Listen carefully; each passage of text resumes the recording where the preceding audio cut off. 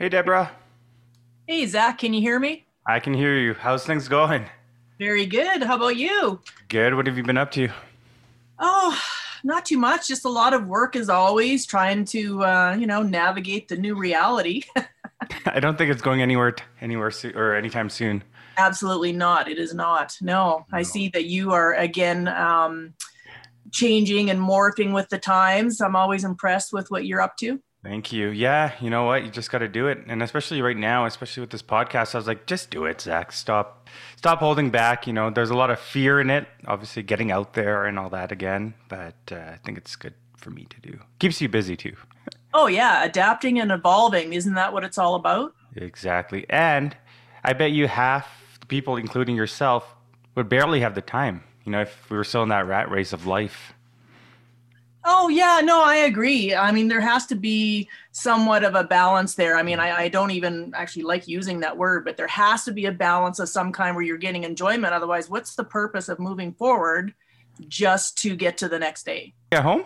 Yeah, I do all my stuff in home. I sold my commercial property and Yeah. thank God. I mean, it's like I dodged a bullet there or something. So, yeah, I have this office where I'm sitting here, Yeah. and then back there's a different situation. And then I do I'm trying to help a couple of companies with their finances because obviously it's been pretty straining for everyone. You don't stop, do you? No, I don't. I'm always trying to scoop somebody up or save somebody or do Yeah. something, even though, sometimes I put myself on the back burner, but it's hard to watch when you have friends that are struggling and, our illustrious government is Don't, not. don't get me started. Yeah, I know we're not started yet, but yeah, it is frustrating. Oh, yeah. And are you seeing a lot of businesses bleed? Just Oh, yeah. burning cash like nothing? Well, yeah, unless you're one of the big conglomerates like the Walmarts and the Yeah. Costco's and all those guys, and it's just frustrating because it's just ongoing. And Mm. I don't see why people don't understand that even though they're giving out all these subsidies, which is nice short term, who do they think is going to end up paying all this money back? It's going to be not the Not the super bottom duper feeders, rich. let's say that. Yeah, it's going to be middle class and down, and we're all going to pay for it. It's like the carbon tax, right? Hmm. Yeah, Um, they said it's the biggest transfer of wealth is what's happening right now, where the middle class and all that is going towards Walmart and Costco and all that. yeah, well, yeah, because it's all. I love the idea of supporting local and doing that, but who can afford it right now? That's the other thing, right? Like we're all in this together, support local. Okay, but local is also expensive, guys. I don't know Well, if you know that. yeah, yeah, and they don't even. They really don't have a chance against these big boys, so it is No. frustrating. Yeah, and Amazon as well, right? Some Oh of them are yeah, I mean, I have to billions admit, or billions over. Yeah. yeah, Jeff Bezos. I'm sure he's hurting. Oh yeah, right. And at least he's now stepped down as CEO. Oh, did he? I didn't even hear Yeah, that. but he stepped down as CEO to be the executive chairman. Okay, yeah, nice. Yeah, It's like a I think little different, right? yeah, Yeah. he can kind of do whatever he wants. Him and a few other people we can probably name off real quick, but Are you a big fan of Elon still?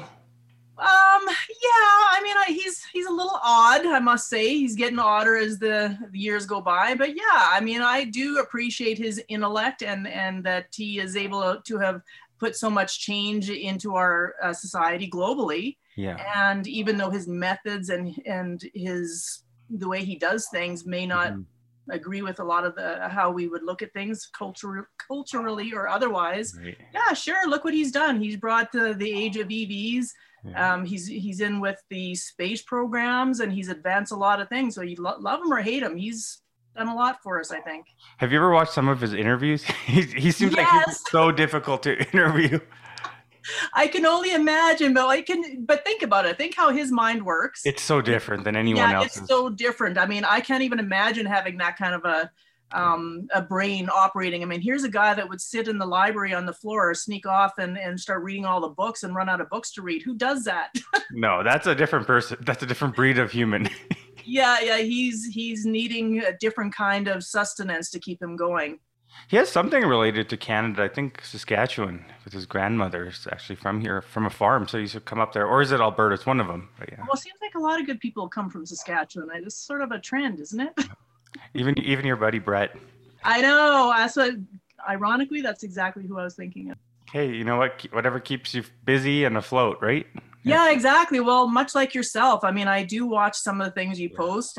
Your pictures are phenomenal, and now you're doing this Canadian podcast, and the content is Mhm. great. I've looked at some of the people like Jim Button, Yeah, he's a and great the guy. others. Yeah, he Interesting really is. story. Yeah. He's got a great story. I did listen to him give a speech at the Palliser a couple of years back. It was amazing. I mean, year to live and all. Where is that today Yeah, in his and life? he's still Holy. going. He's still going, and I'm sure he has tough times behind doors that we don't actually see, him and Karen and his family, but that he gets out there and does his best to support and do what he can while he's with us. That's bar none. No, that's all that matters. We've seen so many great people pass away, hey, over the years Oh, now. In I know. Calgary, especially, just I- gone. like 50 Icons and years legends, under. and It's crazy, isn't it? I mean, I've been telling my friends, my God, if I make it to 53, I'm golden. I should go all the way to 100. And then you have friends that I have, like Patricia Moore. oh yeah. She's lovely, and she Hmm. is what, 90. Wow. And we go for walks often, and I'm the one huffing and puffing. I guess I should, readdress my fitness program. I don't know, but she's in amazing shape, and she's so fun because she was a teacher, and she received the Order of Canada a couple of years ago, so there's a reason for that, and she's very involved still. So, So when are we gonna see you on there? oh, probably never. I'd be too busy helping everybody else up. I don't need Exactly. Yeah. any fame and fortune. That's not for me. How do you find ways to help yourself up? And when you give, and sometimes I don't know if you realize this, but there's a lot of takers versus receivers. Oh, yes. Or you know what I mean? Yeah. Yeah, I really do. And I have, some of my friends that are very giving and and I can see people surrounding them that maybe are taking advantage of that. And it's very frustrating to see, but I can relate to this because I've done it. Yeah. So it's hard to, to set a cap on yourself.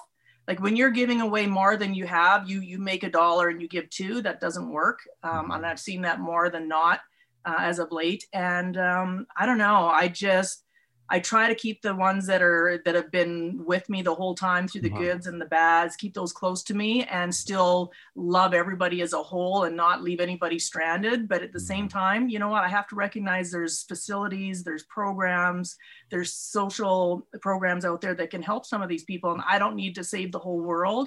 No. I can just, save one at a time and therefore not destroy myself while doing it. Is it nature or nurture in order for you to save the world? Like, did you grow up thinking I need to become this person, a hero or heroine for people?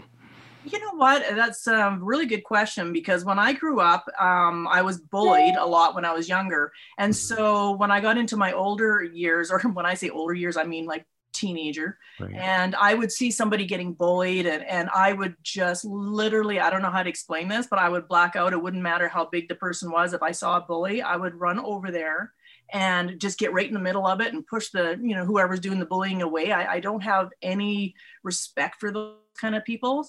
And I think that attitude carried into my adulthood where I'm always that one that wants to protect or help the person that needs a hand up. Right. And so I'm going to say it's probably my nature. It's just who I am. And I don't see that ever changing. Were you born in Alberta? No, I was actually born in Upper BC, Okay. Fort St. John, not Vancouver. So I say BC, everybody thinks Southern, I wish. So like a little oil town, population 26,000. There wasn't a lot of career choices or opportunities there when I grew up. So I quickly moved over to Alberta. I went to Edmonton first in the times of the Wayne Gretzky Era, yeah. Yeah, that era where woohoo, we were kicking butt and all the hockey, and Kurt Browning was winning all the ice skating awards. It was amazing. And then when we amalgamated with America, so the NHL and everybody started going south of the border, I sort of lost interest and decided to move south to Calgary, close to the mountains, and I've been here ever since. And as much as I detest the cold, as the older I get, the worse that becomes for me. I just love the people in the city, so that's why I'm still here. I always see pictures of you and your family, mom and dad. Yeah. Yeah. No, Have you that's always been nice. family oriented? Well, I mean, yes and no. You're like, Zach, ask me in my teens. I was going to say, how many hours do we have, Zach? Yeah. Yes, I had a little bit of a tumultuous childhood, but I'm very close to my mom and my dad, and actually my brother as well. My dad's actually in a facility right now. He's got a little touch of dementia and Alzheimer's. And at first I felt really bad for him, but because of all this stuff that's happening now, it's a good thing because he has no concept of time. So when my mom goes to visit him once a week for her 30-minute allowable time slot, he just thinks it's great. And, you know, he's happier now than he was when I was growing up with him. So I love that. Yeah. That bit worked out quite well. He's at peace. Yeah. Yeah, he is at peace. And he has no, I mean, virus, COVID, he has no concept of any of that. So the only issue that I have in respect to that is the other people in there that are still a little more cognitive than he is. And the divisiveness of the COVID, and these people are lonely enough. So it's really sad to see the people parked up against the walls. And I mean, let's not even go there. That's not a happy story. No. Even same with me is like I said, my mom passed away in August 2019. Oh my. So for me, I think it's in a way a blessing in disguise. She never got to see COVID. We got to spend time with her at a hospital. You know, so many loved ones are dying on FaceTime or alone. I just couldn't imagine what they're going through. Yeah, isn't it horrible? I mean, I am very grateful when I'm grocery shopping to not have somebody's cart, you know, taking the skin off my heels while I'm standing in a line. But I mean, because there is some good that comes up. But yeah, overall, if we want to look at the overall situation with the divisiveness, with the economical downfall, I mean, I can't even imagine what's going to happen. But, you know, we have to evolve and change. And it's almost like we're almost going into a communist setting where we just have to do something. Yeah. So I'm really interested to see what's going to happen at the end of 2021, how our government's going to handle it. Are we still going to get these massive carbon taxes that, you know, that the Liberals are trying to put on us? I mean, and what change have you seen? What is all this money going towards? Well, right now it's going back to us because of, you know, they're giving us all these subsidies, but there's going to be an end to that. Where's all this money coming from? It's going to be a catastrophe. I mean, I don't want to say this, but even like CERB, like, oh yeah. Like half these people are going on trips like to Mexico with the CERB money because this is more than they've ever made. And none of it makes sense. And we're all going to pay for this. Like, well, it's not yeah, free money. Especially for the millennials and whatnot. So, yeah. And Zach, the sad thing about that is the program's there for the people that actually need it, for the families, the moms that are on their own, they have children and now the kids are not at daycare. How are they going to work? I mean, I can understand why it's there, but with any social program, and I mean anything, there's always those people that can come in and take advantage of that. And then the government has a look, and instead of clawing back from the people that are actually thieving from those programs, they make all sorts of mistakes and they take the money back from the people that need it. And this is my frustration. I don't know where the training comes from with some of these government programs, but I've dealt with them over the years, and it is just, it's really unbelievable. My mom and dad had their own little store for years before they retired. And I can remember my mom calling me saying that one of these government employees was phoning them saying they owed all this kind of money, you know, thousands of dollars for taxes. Was it like the prince in Nigeria calling them, or what was it? No, well, it might as well have been because it was so ridiculous. They wanted them to pay EI. Right. Oh. Well, you're working for yourself. You don't pay EI because if your company goes bust, you don't get it. And that was just one example. Anyways, it's just, I could go on for hours about that too. People don't realize, like a small business owner, what they actually get out of it at the end of the day, which is kind of a goose egg. Like if you stop, you stop. Unless you properly have insurance and whatnot, you know. Well, and that's just it. And many people, you know, they go out with this big dream and they get crushed. And some of it, I mean, it's not all government issue causing them all these problems, but they don't understand what they're getting themselves into. And you've got to be pretty tough to get through all the ebbs and flows of what the business requires. And half of them aren't organized, know nothing about finance, and it's a disaster. And then to enter in the government and, you know, pushing them, you know, over, they're so busy giving away all their money to the big companies for, I'm not going to point any out, but I know of these, let's just switch subjects a bit. So the government gives all this money to the large companies across our country. And these companies are having to quickly spend a whole bunch of money at the end of the year by buying a whole new fleets of vehicles that they don't need. Otherwise, they lose that money. Yet the medium and the smaller businesses are all suffering, even though we employ the majority of Canadian citizens. That makes no sense to No, me. you hit it. And I mean, the way people would run businesses, especially the bigger companies, you had like 5 to 10 people on one team, and half the time they're not doing anything, going on Starbucks breaks. And a lot of the old companies were doing that at that Oh, one moment in time. yeah, I seen that. I remember the old Nova. I'm going to point them out just because they're somebody else now, but Exactly. I remember Nova and Novacor Chemicals, and I would go around and I'd be fixing their computers. This was when Microsoft Word and all that just came in with the little icons. Oh, Of yes. Yeah. course, nobody knew how to use those. I mean, point and click, but it was different, right? If you remember back then. And I would see all sorts of people sitting around all day long doing nothing. And it's almost like, well, you could probably take 30% of these staff members and let them go and be way more profitable. I mean, I'm all for giving people a job, but I mean, who wants a job where you just sit there and you don't have any purpose and you're just collecting a paycheck? I don't know. Maybe that's just me. I could not have a job like that ever in my life. I'm No. sure there's a few employees that would really enjoy that. Yeah, right. Yeah, but I agree. And But as a business owner, we think the other way, right? We're like, Yeah. well, that's not needed. Like, cut the Boring. force down. Yeah. Well, business is black and white. It's like a hockey game. How do you know if you're winning and losing in life? You look at the numbers. And yeah, and these big companies are the first ones to pay you at 120 days, even though your invoice says 30 days. And they're always trying to nickel and dime the little guy. And meanwhile, they have 30-40% more staff than they need to survive. And now with this COVID and no companies running downtown from their downtown offices, imagine what's going to happen now. Oh, that's what I'm going to say. This is just the beginning of what we're seeing. Yeah. This is not like people are worried about COVID. That's just a talk right now. What's happening underneath? Oh my God. So many changes. Imagine if you were a commercial building owner right now. Are you going to switch all your buildings downtown to residential properties? What's the impact of that? And then, of course, the government's going to get their hands in there and make that difficult, I'm sure. So what are we going to do with all this extra property? Yeah. Yeah. What do you see happening in downtown? Do you think it's going to be revitalized to a new metropolitan area?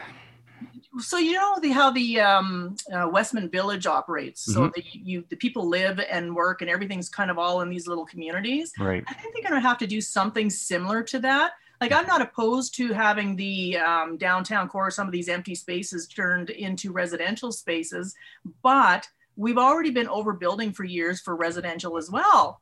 So, I mean, when COVID hit, I was just looking at all the cranes still, and I'm like, oh my God. And everyone's moving out of Alberta. And you can thank I keep saying the government because I'm so ticked off with them, but you can thank them for that as well, right? And now we have Biden across down south, and who knows what he's going to actually do. I don't know. We have to have more. I'm all for the oil industry. I'm going to say that on record, but we also need to diversify enough that we can keep our economy going outside of that. Yeah. I know a lot of people are obviously upset about the Keystone Pipeline, which who isn't, especially from Alberta. Yeah. Especially when we spent how many billion, like total in $7 billion now? Well, we own it now, so that's a good thing. Whatever it happens to it now, who knows? A whole pie that's not making us anything, but that's okay. Yeah, so I don't know, Zach. I mean, honestly, what is the solution? There's not one solution that's going to happen, but we're definitely going to have to put our big boys and big girls shoes on and we have to diversify. I mean, we've said that for years, but oil's our main thing here in Alberta now. Yeah, and you know what? Anybody that says that oil is, going by the way of the dodo bird, that's ridiculous. If you knew how many things that oil and gas industry services and what products that's in, all the lubricants, everything. Like, I mean, tires. You don't know. It's not just fuel. Well, yeah, and we're one of the cleanest operating companies or countries in the world, and yet somehow we're always the ones being pointed out in all these demonstrations and people that are against the oil and gas industry, and half of them are paid, as you know. So that it's really offset. It's really unfair with the way it's going. And if anybody thinks that there's not going to be issues with battery farms, come on now. There's only so many resources that we can mine for that kind of stuff as well. Yeah. What did you think about the coal mines? Well, I mean, again, they served their purpose. I think those are going to start falling off. I mean, like the big, the ones up north, Trialta, were all shut down a couple of years back. Did you hear about like everyone was busy during COVID and then that law had just expired from the 70s and the government had tried to sell off some assets to Australia? Did you hear about that recently? I heard briefly some of that, but I didn't read into it enough. I like with all this COVID, honest to God, I try to stay off the media as much as possible. So good. I It's touch base exhausting. it is exhausting. And then not only that, the media, not as bad in Canada, but I mean they're being fed information that's not necessarily true, and then they're sending it to the people that are sitting at home watching it on their TVs or listening to it on their podcasts and whatnot, and they believe into it. And then everybody gets angry and nobody even knows what they're angry about. I think the bottom line is people at our level don't have a friggin' clue of what's really going on globally because we're not at that level. We're not the Making those decisions and they're operating at it's almost like it's like Geppetto pulling strings. That's what I was going to do this. That's exactly what I feel like. There's a group or, of people that are so far up there pulling all the strings and making things change, globally. It's like the George Soros and all of those individuals. Yeah, exactly. Because even Europe got on board with all the masks and all this stuff. And there's obviously an issue there, but I think the reaction, you can't take any problem on any level with one paintbrush and it's one shoe fits all kind of a fix. Yeah. It's so over the top in some situations and not enough in other situations. Like why are the little kids, for instance, going back to school under a certain age group, running around without masks, and they say that because they're not causing the problems? Well, think about that, Zach. We're human beings. If you get COVID, I mean, you're going home and... Yeah, exactly. The little ones are the ones that are all... I'm with you on that 100%. I don't understand. I don't know. So it's just so many things don't make sense. And I think that's why you're getting a lot of pushback. So you have both sides of that. I just think they need like entrepreneurs on their team or business owners, because I don't know who's sitting behind these desks and these cubicles and all the red tape they've got. And, we'll talk on Monday's meeting next Monday. So they just delay. And, they'll go out for their sandwich and their office coffee and that's all they're doing. Yeah, they're not effective. It's annoying. Like you need business owners in there to tell you this is exactly what's happening and make those decisions like an entrepreneur. Well, and that's just it. And what I see happening is like in the political arenas, you get the people that with all the good intentions going in, like Brad Field, he's going to be out for the mayor's job. I mean, it's a big job, whoever's coming in next. Yeah, I know. Well, that's why I'm thinking Brad might be a good fit, because as you just said, we need somebody with business acumen and a good background. He's been here pretty much his whole life. His family's here. And I'll definitely be voting for him. Yeah. What about Jeremy? How is he doing? Farkas? Yes. I don't know how he's been doing. I respect him just for the fact that he doesn't follow like a sheep. If he has something to say, whether it's popular or not popular, he gets out there and says it. So in that respect, I like what he's doing. You're not going to agree with everything that they say, no matter whether you like him or not, but good for him. Yeah, I think there's like 10 contestants right now, but I think this is just the beginning. Wow, yeah, that's just the beginning. It'd be interesting to see who throws their hat in the ring. I mean, let's remember, it's not free to do that, so you got to be a little bit serious. So tell me about this. When you were growing up, what was bullying like for you, and why were you getting bullied? Oh, my Lord, probably a plethora of things. But I think depending on what your household was like my parents raised me to be respectful and respect your elders, be kind to others, treat others how you want to be treated. And so I went into elementary school and, first couple of years was okay. And then, I had at that time buck teeth. I had a few other things where I'm very polite, always trying to help people. And if you can remember being a child yourself, people take advantage. And that's kind of what happened. And so you slowly start losing yourself. And no matter what you do, you're always getting picked on. So there's always that one kid.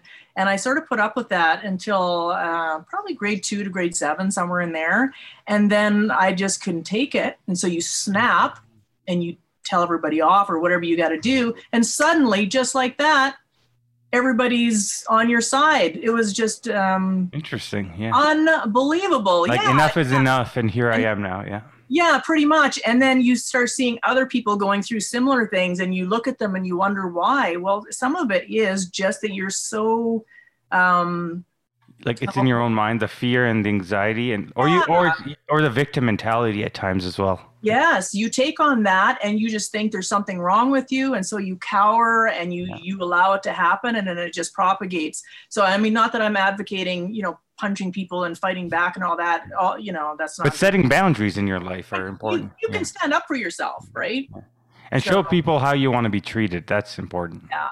Yeah, you don't have to be a subordinate to every single person that comes by, right? No. If they kick you, you don't have to say thank you. Typical Canadian. I have another. Yeah, exactly. I'm sorry. Thank you. I'm sorry. Yeah. Carry on. Yeah. So, Debra, not many people know this, but your story is really interesting. You left home at a young age. Is that correct? Yes. I think some of that was, I felt very confined in a man-dominated home. My dad was very overpowering, and his rules are the highway kind of a thing. Have the dinner ready at 5 or else. And I just, after I got away from the bullies and I came out and went, hey, if I stand up for myself, I can actually, do what I want to do. I think I almost went to, too extreme the other way. And I just thought, oh, now I can do what I want. And I'm not going to be told by you how to, run my life. I'll run my own life. And away I went. At 14, it wasn't as exciting as I thought to begin with. So you basically, you adapt and you survive. I mean, what's really the option? You have to learn how to get through. And I would pick up little odd jobs like construction jobs for Cargill, anything to give a little bit of traction to pay for my own way. And I did a secretary job, like just random stuff. And then I started putting myself through school. How old were you at this time when you had done all this? Oh, all that, 14. Wow, I started at 14. And I mean, I hitchhiked down to Texas. I did all sorts of bizarre things, just trying to find myself. And I was very fortunate that I didn't come across something that, could have harmed me personally or physically or anything like that. But I think it was because I had such a strong mindset that I just figured, and remember, this is before web, the internet and all that stuff, no cell phones. So it was very isolating. But I just thought, I'm a tough girl. I can handle this. What's everybody's problem? I don't understand. Right? So I had zero fear whatsoever. And it's not that I didn't come across some nefarious people, but I just basically went the other way and kept on going. So have you done that in life a lot where, obviously dodged a few bullets or close calls of dangerous situations, whether it's in business or in life? Oh, absolutely. Yeah, I mean, there's been a lot of tears over the years where you're trying to get something, accomplish something for the betterment of yourself and for others. Like even when I started my company, my thought process was, well, I'm mid 30s. I have no debt. What's the worst that could happen? I make a complete fool of myself, which is just ego anyways. I go bankrupt and I start again making $150 a year in the industry that I was in anyways. So again, there wasn't a lot of fear, but I'll tell you, when it came down to the wire after the first 6 months went by and I thought, oh my God, I actually am going to have to, close down because clearly I'm a smart person, but I didn't have enough business background, none actually. And I went out on New Year's Eve with a girlfriend to bingo of all things, because that's what she wanted to do. Hey, it's fun. Bingo is fun. Well, yeah, I guess I haven't been for forever, but so we went there and I'm eating my French fries and doing that kind of thing. There was this thing called satellite bingo, and we bought some tickets, and I actually won. Shared it with somebody in Edmonton. I was so excited. I went to the bank and I had this purple crayon in my car, and I signed the back of the check and stuck it in. It was $12,000 something. Oh my God. If it wasn't for that, I wouldn't have made it. Isn't that crazy? So that's seriously. I totally think the universe was like, okay, we made you going enough, keep going.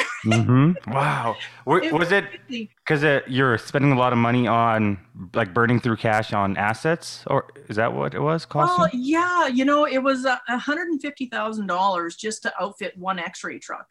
So it was, X-ray trucks that go around and inspect all of the pipelines and vessels and that kind of thing. So for one, to outfit that properly, $150,000, and I couldn't get a loan from anyone.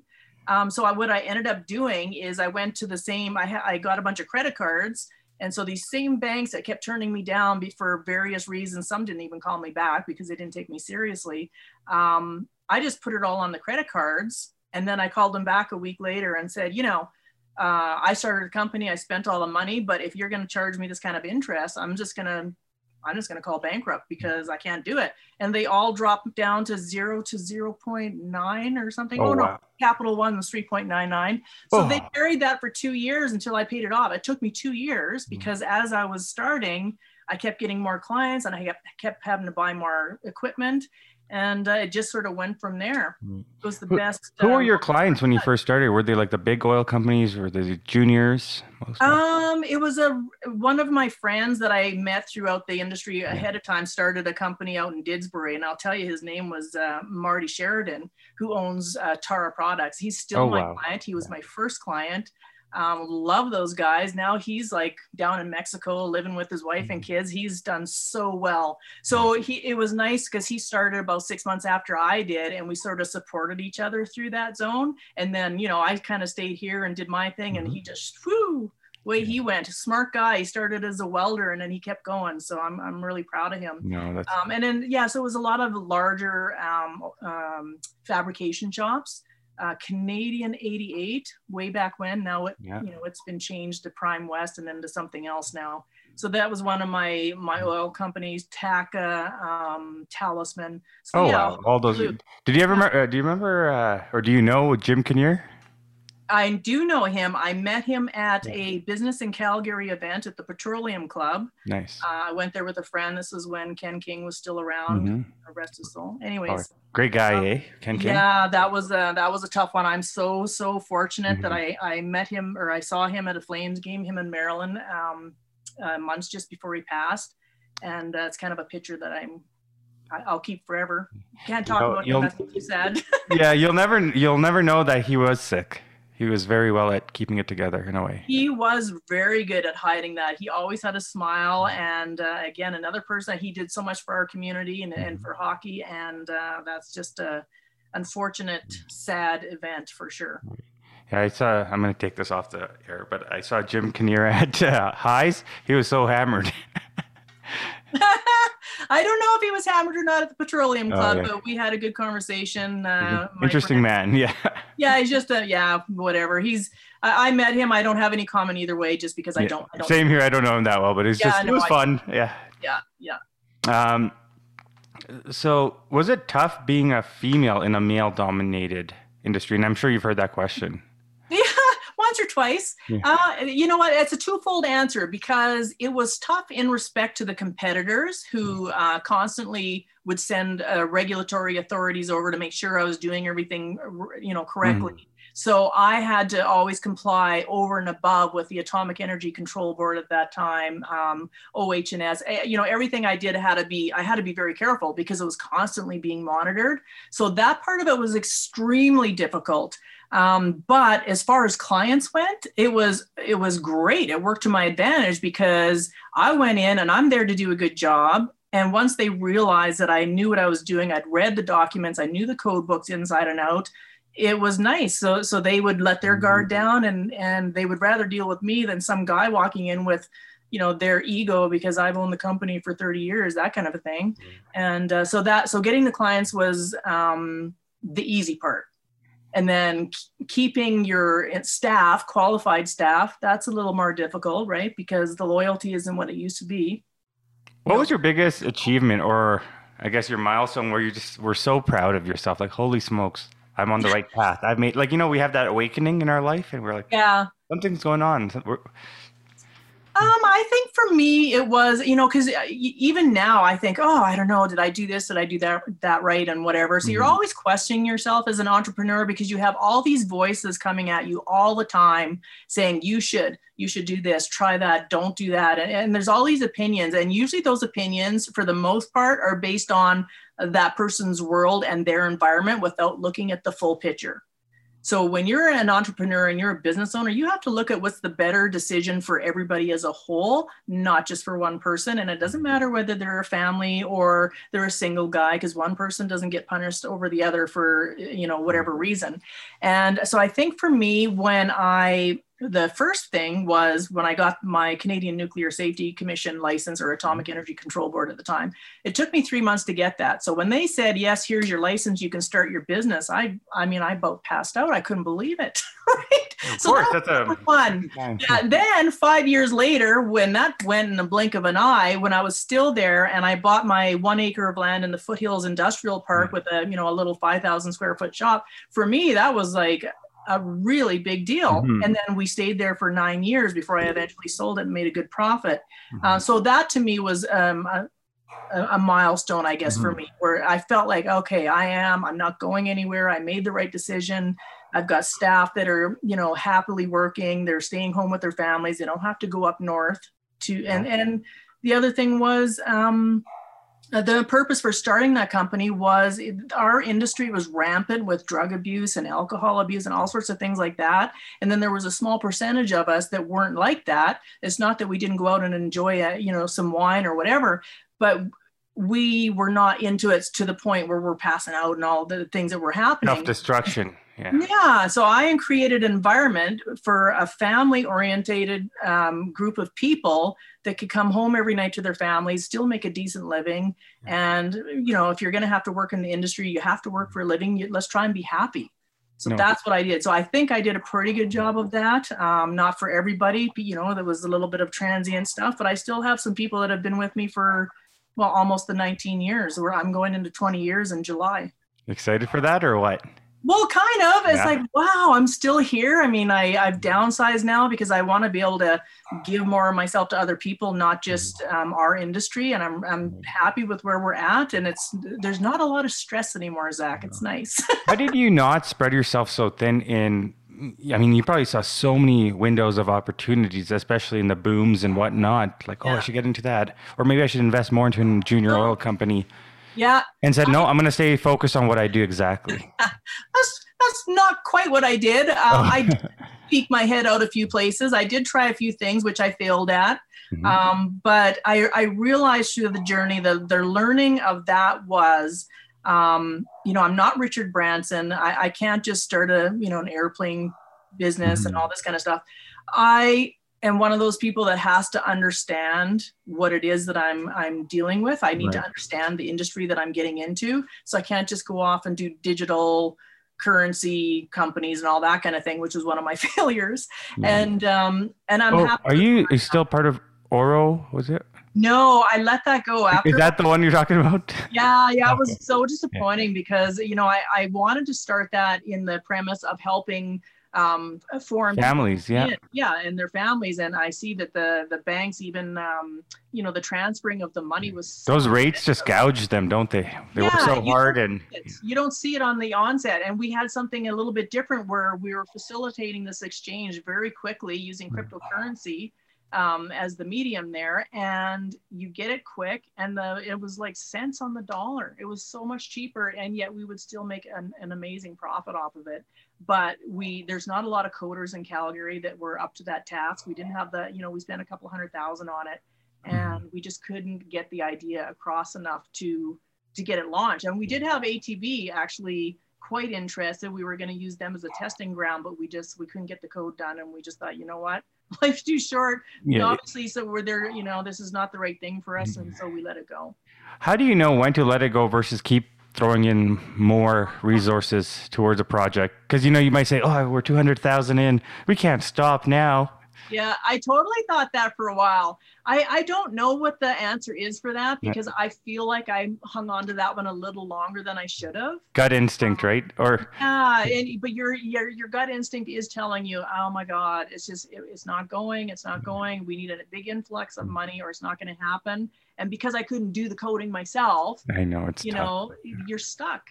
And so even my competitors in the industry I'm in, I find the ones that are the most successful are the ones that have family members that are doing their accounting, that are doing, running certain pods of the company, because you need those people that you can really trust, or you get lucky and get people like I have now, that I don't have to be answering the phones and they take care of anything. And until, we get a little too busy and I might step in and help.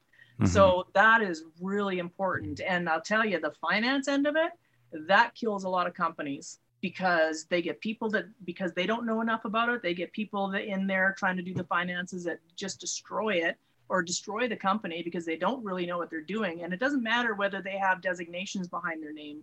I mean, it took me probably 10 years to find someone to do my books. And now I do all those myself because it's just easier. Is that one of your strengths, or what would you say one of your strengths is to stay in this industry and in business for all these years? What is some of your traits that keep you who you are? Well, definitely resilience and the need to keep going. For me, is like I don't want to let any of my staff members down. I want to do a good job at what I'm doing.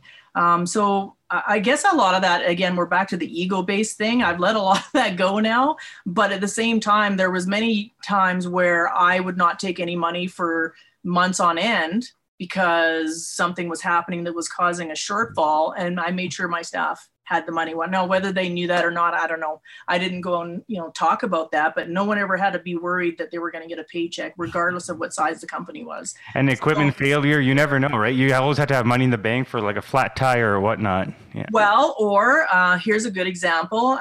In the last couple of months, one of our more expensive pieces of equipment was decommissioned because the people that sold it didn't feel it was worth updating to the new ISO codes. So here's a $150,000 piece of equipment I can no longer use. I have to get rid of it before a certain time, but I need this piece of equipment. So I was forced to buy another $150,000 piece of equipment, spend $26,000 getting rid of the old one, even though it worked perfectly well. But I couldn't transport it anymore. So there was stuff like that happens all the time. Like there was even earlier on, maybe 2011 or so, a bunch of our cameras, 6 of them we couldn't use anymore, our Iridium cameras, because MS Nordian went bankrupt, who was the people that delivered the radioactive sources inside these cameras. So all these smaller devices at about 26,000 a pop were completely useless. I still have them. There's no radioactive sources in them, but they're just paperweights now. So you quickly have to go out and put out $100 and something thousand to replace those. So, I mean, that kind of stuff, that's part of business. Yeah. Or change, or COVID. You're a retailer. What are you doing now? You better change. Restaurants, you better change the way you're doing business. And some are very profitable and some are like, forget it.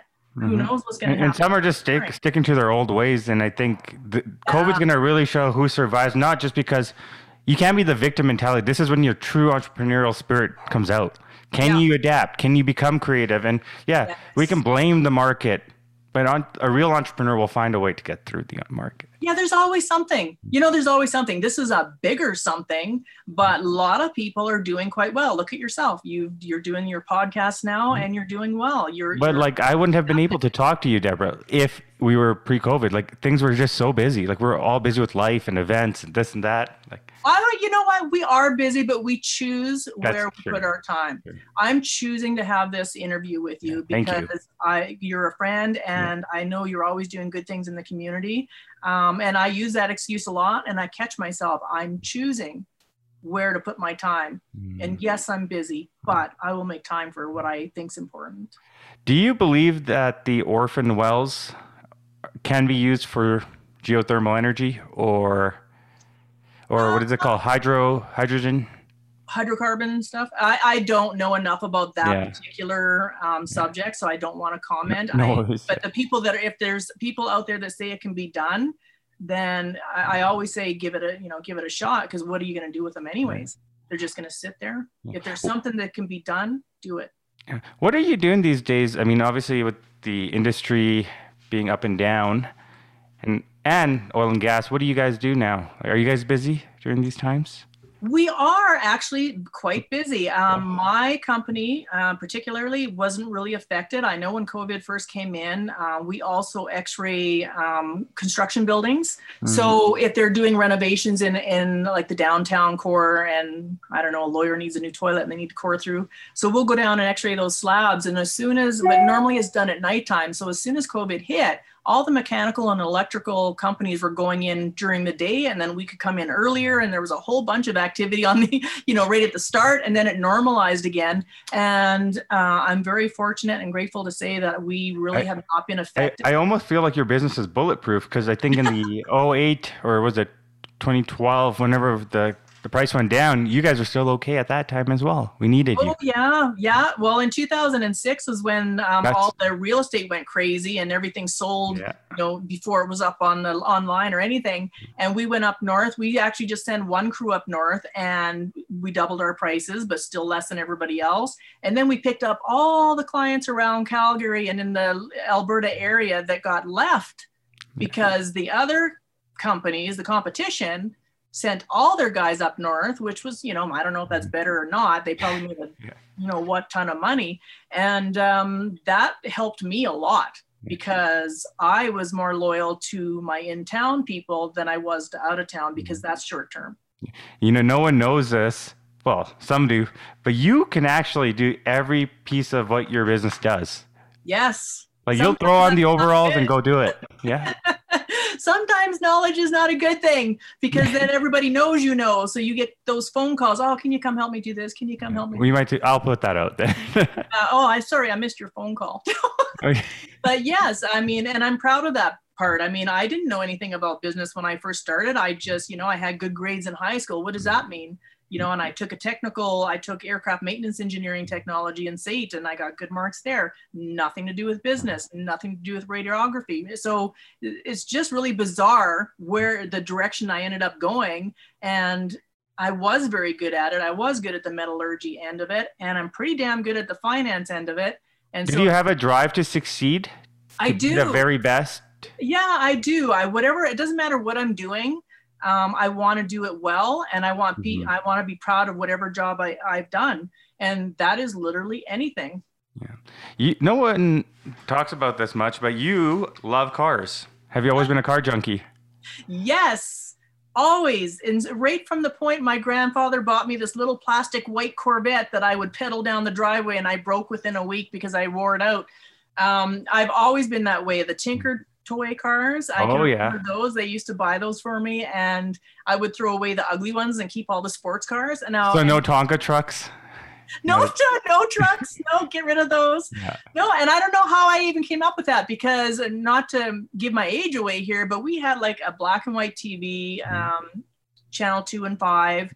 It's not like I saw this stuff on TV. I just was always drawn to the cars. And I can remember my dad saying, when I was 15, 16, he was trying to get this nice, really well-running, I don't know what it was because it was ugly, some kind of square car, old, ugly car, but, mechanically sound. And I refused to drive it because it was so disgusting. And instead, I bought this 1972, a Ford Mustang with, jacked up with two stripes. Yeah. Complete piece of junk. But better than Dad's. Hot. It was really hot, and I loved driving it until it didn't work anymore. Yeah. Is it the sounds, the design, or the power? What is it for you?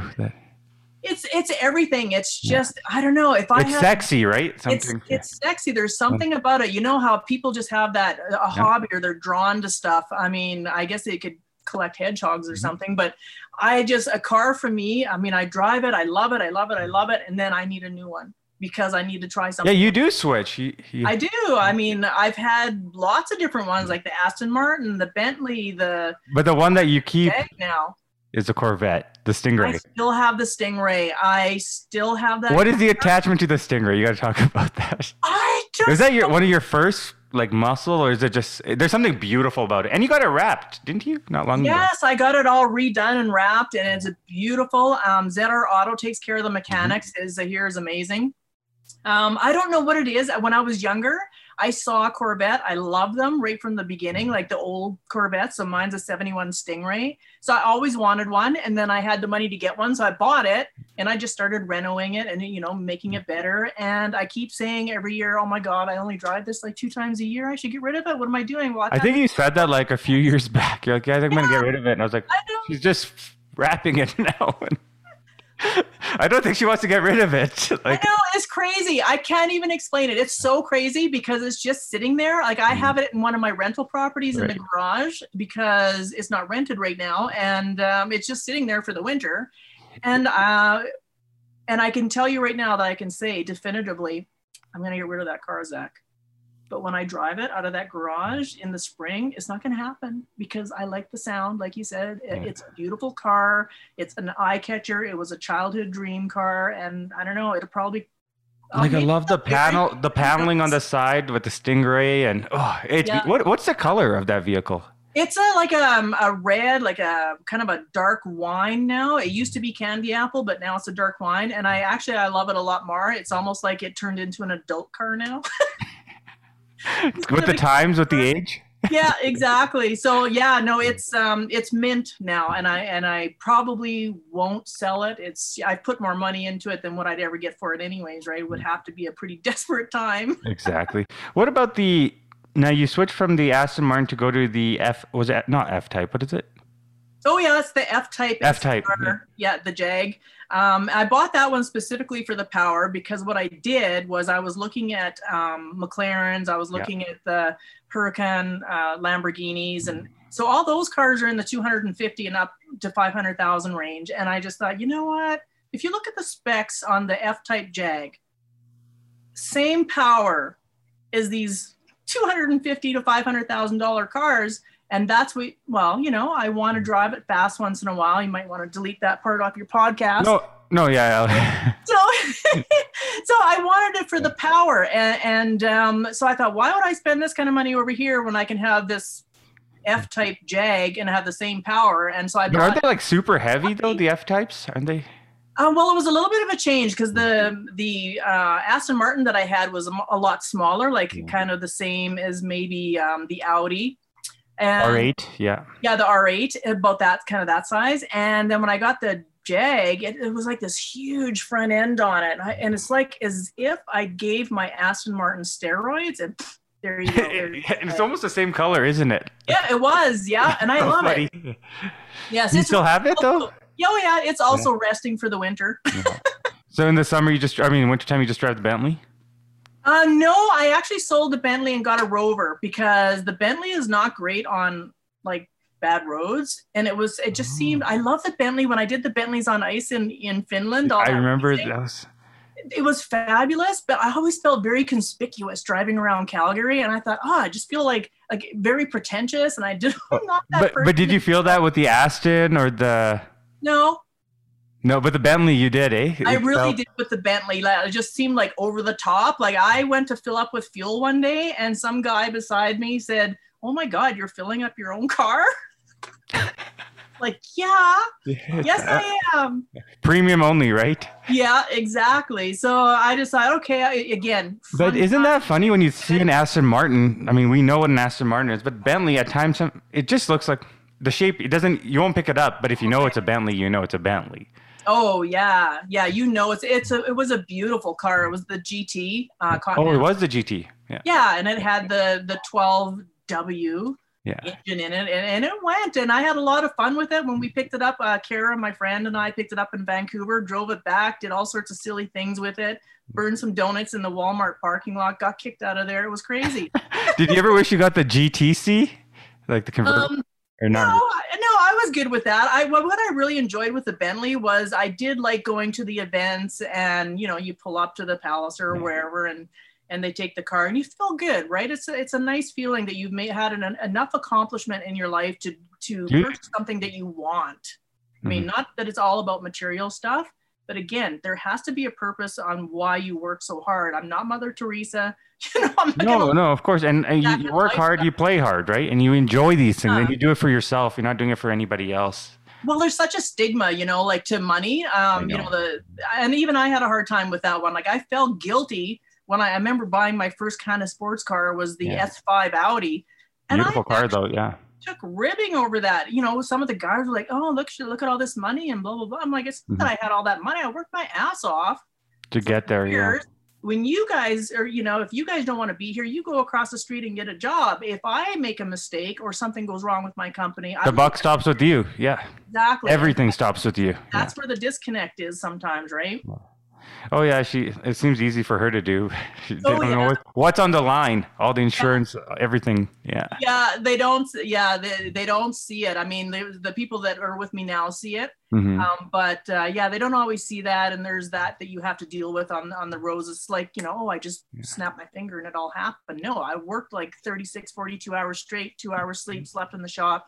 I did all the hard time. I know what you mean. I've done that. Yep. Yeah, I couldn't do it now. I'll tell you that, Zach. Mhm. Not a chance. Are you still? Obviously, I'm not putting this up. Are you still in Bel Air, or where are you? Not Bel Air. Yeah. Bel Air. Yeah. Are you still? Yeah. Yeah.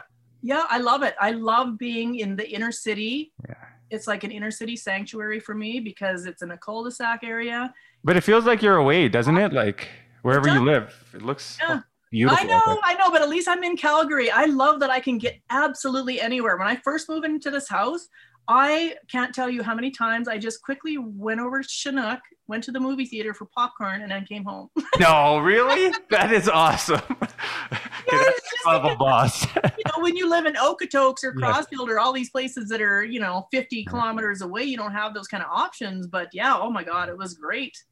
What are you do? What are you doing these days though? Like obviously you're still at Gamma Tech, but what are you doing? What else are you up to? Because I mean, you said you're at the hospital. We don't have to talk about that, or is that personal? Oh no! Oh, so what do you mean the hospital? I was there for one of my clients yesterday, or day before yesterday. Yes.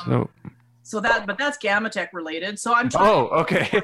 Yeah. I'm trying to do more finance. So I saw a need in Supreme Menswear downtown. Yeah. And so I went in there. They had an outgoing person, and I had a look at their books, and it needed attention. So I've been basically volunteering for the last 9-10 months, keeping that going. We're in year end now. And just to give you an example, we have accomplished in those 9 or 10 months on 25% of their normal revenues, more than they did the year before with full revenues. Wow. So it just goes to show you again, it depends who's paying attention to the money, right? Because you have your creatives, and then you have... And they spend money. Yeah, and they spend money without any thought to that. And you need somebody there that can say, no, we don't have the money for that. And that's that's the end of it. But when you have somebody there just giving it away because they have no care to it, or they don't have that business owner mentality. I mean, Supreme, as an example, could have been much better off had they not had the wrong people at the wrong place at the wrong time. Were they buying the wrong products that would, slow down their inventory in terms of? Not so much that. I think that part was done quite well. It was an over purchasing. We're back to the make $2 or make $1, give away $2. The owner of that company is very giving, and so he would give away so much money that he had none left for himself. So that's what we're trying to correct a little bit now, and let him know that it's okay to have a little bit of money. You need to be able to support yourself as well as the rest of the community, because he's very giving. I mean, yes, a lot of homeless people down in that area, and he'll let them in the store. He will give them a coffee. He will talk to them, and it's really amazing to watch, actually. Seeing that though, I mean, you have to have a limit to yourself on that, but that's what Alberta is about, and those prairie roots, the true fundamentals. Yeah. Helping one another out, like you said, come in, it's cold outside, have a coffee on us. Yeah, and it's very much about that. But the only issue with that is when you're giving yourself so much to the community and all the people that are in tears now because of the COVID, you're not looking after yourself. And what I try to get across is you need to look after yourself first so that you can give to others. You need to, if you make more, you can give more. And it's a really hard concept to get through to somebody that's so giving. And so that's starting to get across now because, think about it. If, say, Supreme wasn't there, firstly, you're missing an icon in Calgary. It's like the Apple of New York. And say that's gone, then what's he going to do? He can't give anymore. And all the people that he employs and he's been helping over the years, he's not going to be able to help anymore. And so that becomes resentment and regret. Yeah, exactly. So we need to keep him going and, let him keep giving back to the community. And he's made some huge strides towards that. And I'm pretty happy. Do you agree, though, that COVID is good and not? The good way is it's wiping out and trimming out the fat of businesses that are here in Alberta. That's the way I look at things. I'm like, you know what? You probably needed to go a few years ago.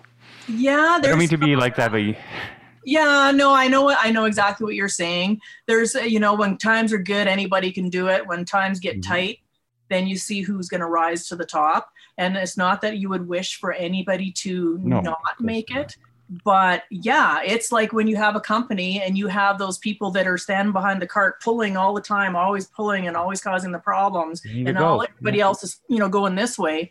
Those get left behind, Mhm. and what can you do? Those people need to change themselves. So even with the companies that are struggling or maybe didn't make it, maybe that's an opportunity to a new door to something that they'll be a lot more profitable and happy doing. Mm. Deborah, to leave the listeners off with something, what are some pieces of advice you'd give entrepreneurs starting a business Mm. now in 2021? Oh, that's a toughie. I think there's the basic one-on-ones for anything. I mean, when you start a company, you have to have a very clear focus of what you're going to do. It has to be realistic and not to be boring and take out the creativity, but there has to be a very clear system of what you want to do. You have to be organized right up front. You don't want to be going and all of a sudden you're doing quite well and you're so disorganized that you're operating not turnkey. You always want to be turnkey because you don't know what's going to happen. You don't know what the changes are going to be. You need to surround yourself with people that you trust. That's really important. And if you think you're just going to do an 8 to 5 job, that's not going to happen.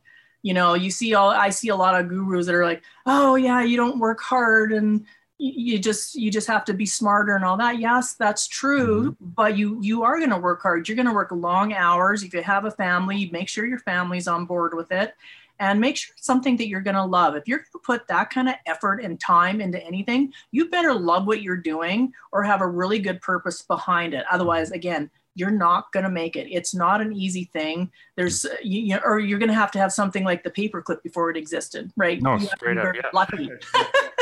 And that's and then there's the money. Do you have any kind of background? I mean, my journey was much more difficult because I didn't have the background. So when you're talking to the banking institutions, they're not going to take you seriously. So take all those things into consideration. Even if you take some courses, that you can at least say, yeah, I understand this, and you can speak to them on their level. There's so many things that have to be done, that is not a consideration. And also, where are you going to get your employees from? Is that going to be an issue? Are you going to be paying them minimum wage? And all these considerations, what are the government regulations? So you need to know all that up front. Yeah. I appreciate your time today, Deborah. Thank you. No worries. Yeah. Thanks, Zach. I appreciate being part of it.